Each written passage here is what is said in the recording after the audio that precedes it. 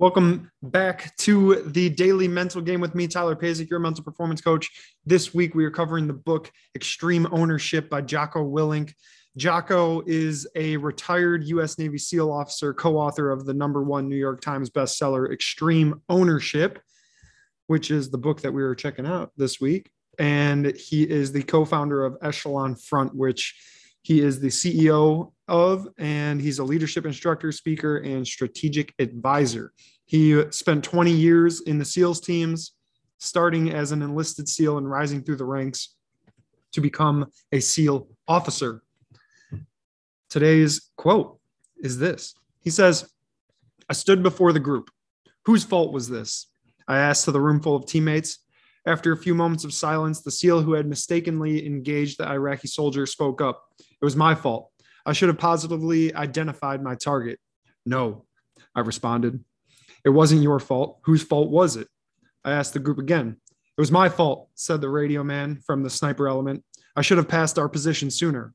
Wrong, I responded. It wasn't your fault. Whose fault was it? I asked again. It was my fault, said another SEAL, who was a combat advisor with the Iraqi Army clearance team. I should have controlled the Iraqis and made sure they stayed in their sector. Negative, I said. You are not to blame. More of my SEALs were ready to explain what they had done wrong and how it had contributed to their failure. But I had heard enough. You know whose fault this is? You know who gets all the blame for this? The entire group sat in silence, including the CEO, the CMC, and the investigating officer. No doubt they were wondering whom I would hold responsible. Finally, I took a deep breath and said, there's only one person to blame for this, me. I am the commander. I am responsible for the entire operation. As the senior man, I am responsible for every action that takes place on the battlefield. There is no one to blame but me. And I will tell you this right now. I will make sure that nothing like this ever happens to us again. This is in the first chapter, I believe, of this book. And I mean, this is what the whole book is all about. It's extreme ownership. I mean, it's taking responsibility for everything that happens to you and because of you and for you and with you, a part of it. It is taking complete ownership of your life. And I like this because it's pretty cool to see who he's surrounded himself by, right? How the SEALs have gone about selecting the men that work for them. They all wanted to take responsibility because they all take extreme ownership over their lives and the responsibilities that they had on the mission.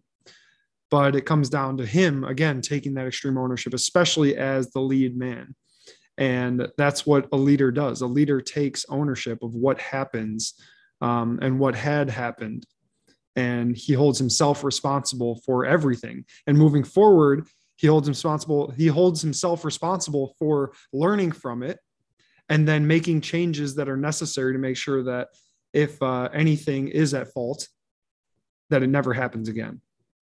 So how can you take this idea and perspective of extreme ownership into this week? Well, it's understanding that not everything happens to you. Everything happens because of you.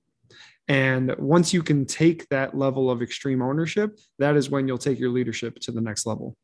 So take that perspective into the rest of this week. Extreme ownership. Everything happens because of you, not to you. That's what we got for today. I'll see you tomorrow.